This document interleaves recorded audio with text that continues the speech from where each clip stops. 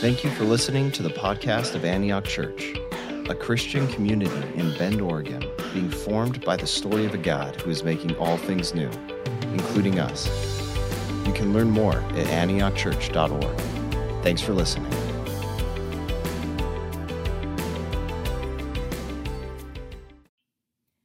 Hi, Antioch. I'm happy to be with you again, especially in these really strange times right now.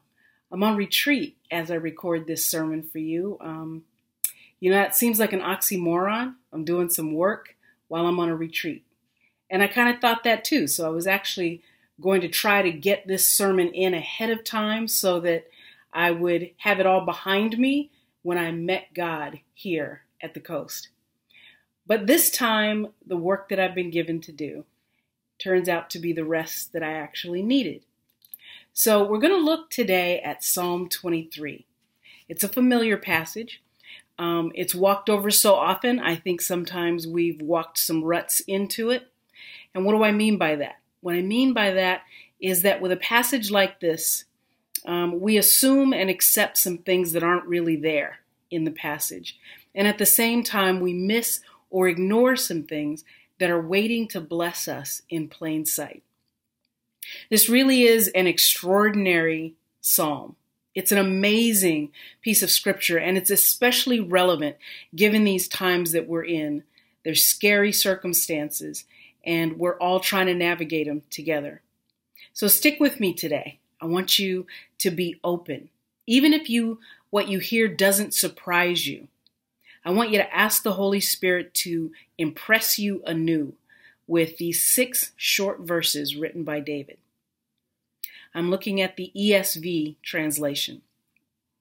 The Lord is my shepherd, I shall not want. He makes me lie down in green pastures. He leads me beside still waters. He restores my soul. He leads me in the paths of righteousness for his name's sake. Even though I walk through the valley of the shadow of death, I will fear no evil, for you're with me. Your rod and your staff, they comfort me. You prepare a table before me in the presence of my enemies. You anoint my head with oil. My cup overflows. Surely goodness and mercy shall follow me all the days of my life, and I shall dwell in the house of the Lord forever. Now the Psalms, many of which turn out to be songs, they all fall into this category of biblical poetry. The poems in Bible days were way more than just a fancy way to say things. In those days, they served a very specific purpose. More than 30% of the Bible is made up of poetry. Prophets and preachers and teachers like Paul often broke into poetic verse just when they wrote or they spoke. And most of what God says, he speaks in poetry in the Old Testament. Most of what Jesus says in the New Testament is poetry and parable. One of my favorite quotes is from a poet named Padraig Ó Tuama. And what Padraig says of poetry is, he says, I think sometimes people think that poetry is this lofty art to which the ordinary everyday experience bows down. It is in fact the other way around. Poetry bows down to the unexpected human encounters, to unexpected moments, to meetings with strangers that we have, something surprising that comes out of nowhere that we want to hold and honor and bow down to. And the poem tries to do that with us. Psalm 23 is David's way of bowing down to an unexpected encounter with God. Even though it's familiar to us, it was something that was surprising to him. Something, as Ó Tuama says, that seems to come quite out of nowhere. If it didn't carry such specialness, such emotion, there would really be no reason to express it in poetry. It's hard to imagine that because the psalm is so familiar to us, but also because of some very common ideas that we have about Psalm 23. So before we go on, I want to replace or at least add to 2 of those common ideas. It's often heard that you hear Psalm 23 spoken of and recited at funerals to comfort people who are grieving. But Psalm 23 is without a doubt a poem for the living. It is active and it's dynamic. The psalmist is not mourning, he is moving throughout the entire poem.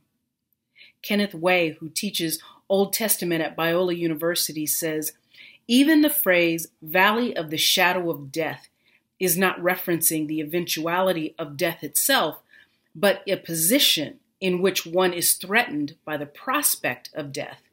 That is quite a big difference, he says. The psalm is for the living and not for the dead. Secondly, this is not a psalm about sheep and shepherds. Well, not exactly. It's actually a royal psalm. It's a psalm about the covenant relationship between King Yahweh and King David. The images are all there for us to see. Kings all over the Near East, from Egypt to Mesopotamia at various time periods, metaphorically referred to themselves as shepherds. Ancient depictions of Ramses II and King Tut, they include a shepherd's staff. Nobody assumed that these guys were looking after sheep when they ascended to the throne.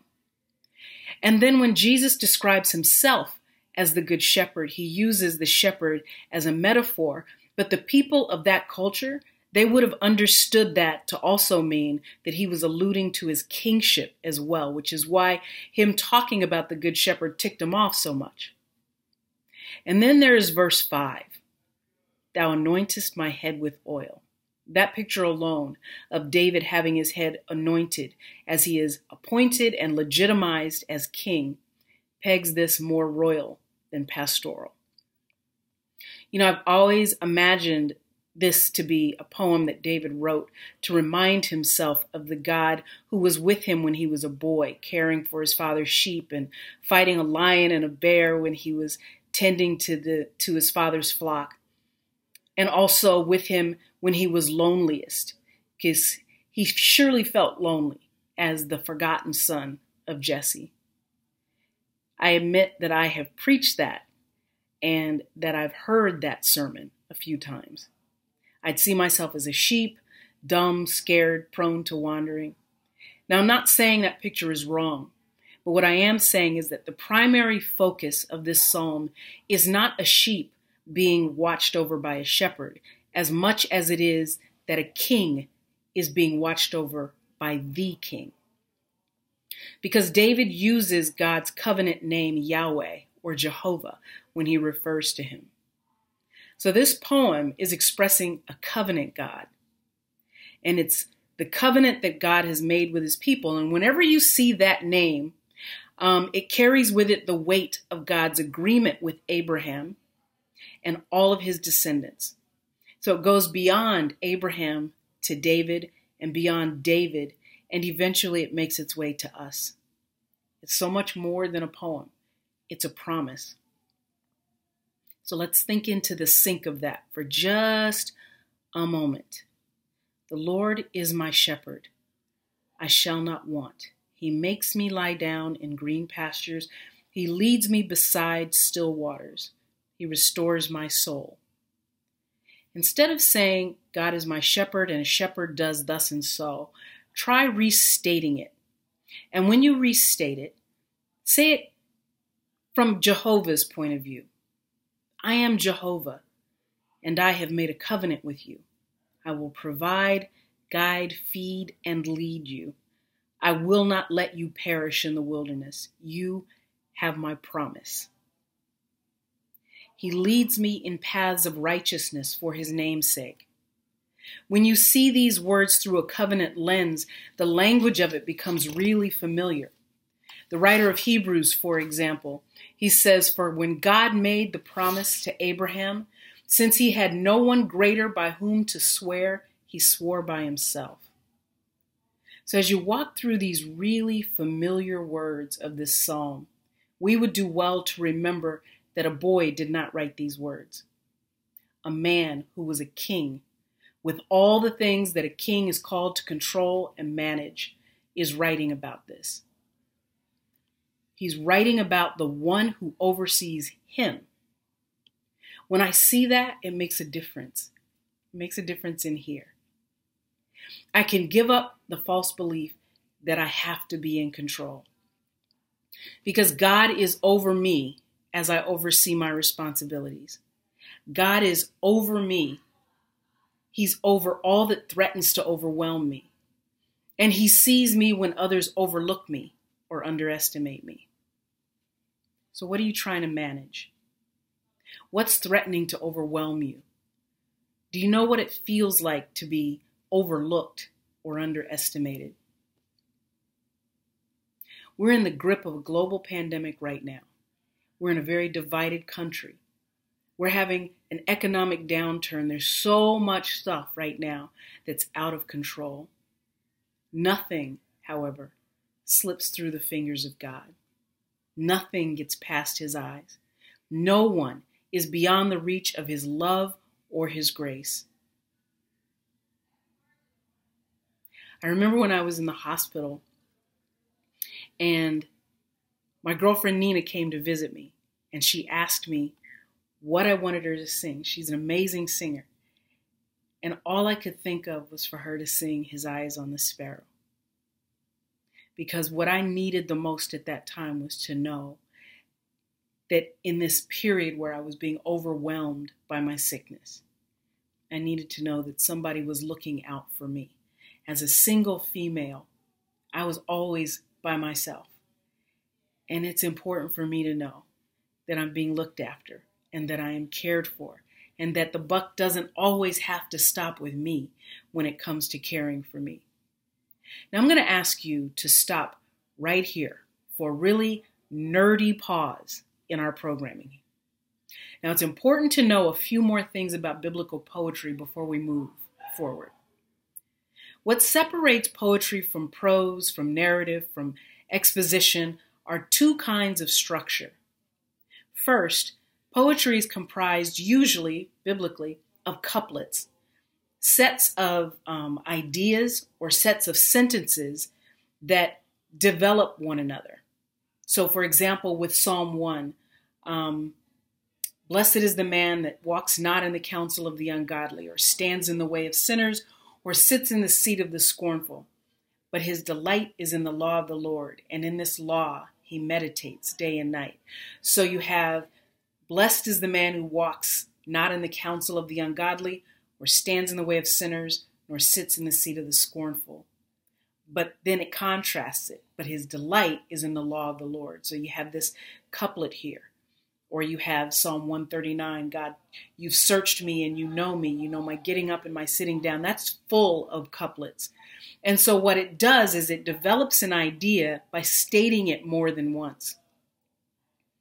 And so then the other thing that separates it is that the layout of the entire poem is structured in such a way that biblical poetry tends to work itself to the middle. It works itself from the outside to the very middle of the poem, and the line or pair of lines in the very center of the psalm is always the place that carries the central idea of the psalm and the main theme of the poem. So the purpose for this is the opposite of the purpose for narrative or prose. When you're thinking about narrative or prose or exposition, the goal is to actually move the reader forward, to move the person who's actually looking at the piece of work from one place to the next, to the next, to the next, to the next, till you get to the end, and it's important for you to be able to move. Poetry is actually the opposite. Poetry is designed to actually make you stop. In particular, biblical poetry is made to make you stop moving and actually meditate on, chew over and over again on a particular idea and go deeper and deeper and deeper. In fact, the whole poem is actually not made to only be read once. It's made to be read over and over again, so that with multiple readings, you get deeper and deeper and deeper in your understanding. So in other words, poetry is designed for soaking. It's not for stopping and seeing the truth, but rather the goal of poetry is for you to be stopped by the truth that you see, that you say, ah, This is amazing. That's why a lot of the New Testament writers, they'd be writing narrative or they'd be writing exposition. They'd come to a place where all they could do is marvel at how good God is. Colossians 1 is an example of that. And you just stop and go, oh, Paul was good for breaking into a psalm or a poem. So if you read, for example, Colossians 1:15-20, that's a poem set within some narrative. And you'll see the different couplets within that. So anyway, all of that said, when we look at Psalm 23, the question you want to ask yourself is, what's the center of this psalm? It's in verse 4, and it's a phrase that in Hebrew is ki ata amadi. You are with me. It comes exactly halfway into the psalm by word count, as many words before it as there are after it. This phrase, ki ata amadi, you are with me, is where the poem is traveling into and what the poem is traveling out of. This idea that God is with David. Even David makes this transition in the writing. When you get to that phrase in Psalm 23, the poem changes.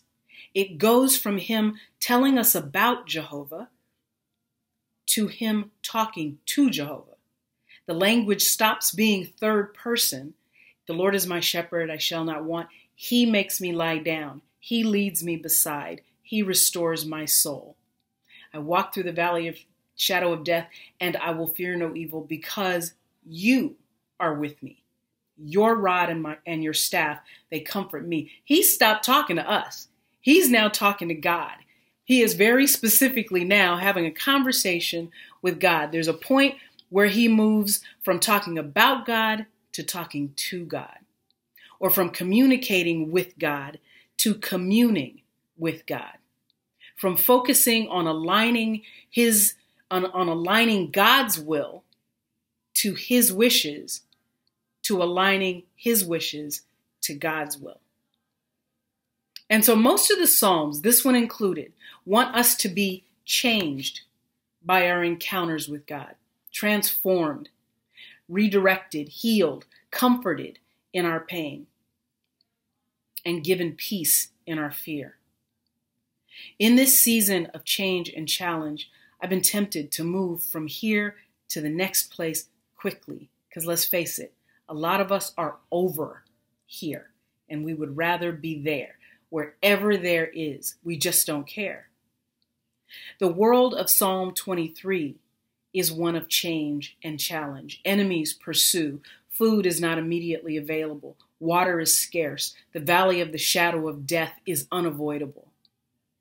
But ki ata amadi, but you are with me. And so I want for nothing, David says. You prepare a table for me in the presence of my enemies. Isn't that just like God? Something or somebody wants to devour me, and God says, sit, eat, enjoy. I got this. But he takes it a step further. Surely goodness and mercy will follow me all the days of my life. Those words, goodness and mercy, tov and chesed. Tov is the word that we find in Genesis. God created the heavens and the earth, and God saw that it was good. And we see this word over and over. God saw that it was good, that it was good, that it was good, because it is good in essence and in nature, and it is a very good thing. And then there is Hesed, which speaks to this faithfulness, this zeal that you have to actually chase after the object of your Hesed and show mercy and show loyalty. Even with enemies chasing me, David says, ki ata amadi, which means there's nothing following me that will not ultimately get swallowed up in God's goodness and mercy. It's Romans 8:28. He will turn all things to the good, no matter what they are. That is a New Testament version of surely goodness and mercy will follow me all the days of my life, to say that God works all things together for good to those who love the Lord and are called according to his purpose. Now, how can you not be stunned by that? How can you not bow down to that? How can you not be undone and stopped by that truth? In Psalm 23, we see our faithful God always pursuing, protecting, providing. We also see ourselves. We see, if we're open to it, that we are precious and that we're looked after. We also see our Savior foreshadowed, Jesus, the fullness of Jehovah in the flesh. He is our shepherd and our king. So I want you to sit with Psalm 23 this week, not as a scholar, not as a skeptic, but sit with it as yourself. In all your responsibilities, with all your resources or lack thereof, open yourself up to whatever impressions the Lord wants to make on you and in you. I want to end with this prayer from Padre Gotuma. He says, God of the story, you are in and out of the stories we read, calling us into them and calling us out of them. Give us the courage to listen to our curiosities as we read old stories. Dare us to ask questions hidden in the heart of the text. Lead us to mine with heart and mind and desire and desperation, the many things in one story. Because this is where we find you, and this is where you will find us. Amen. Bye-bye, Antioch.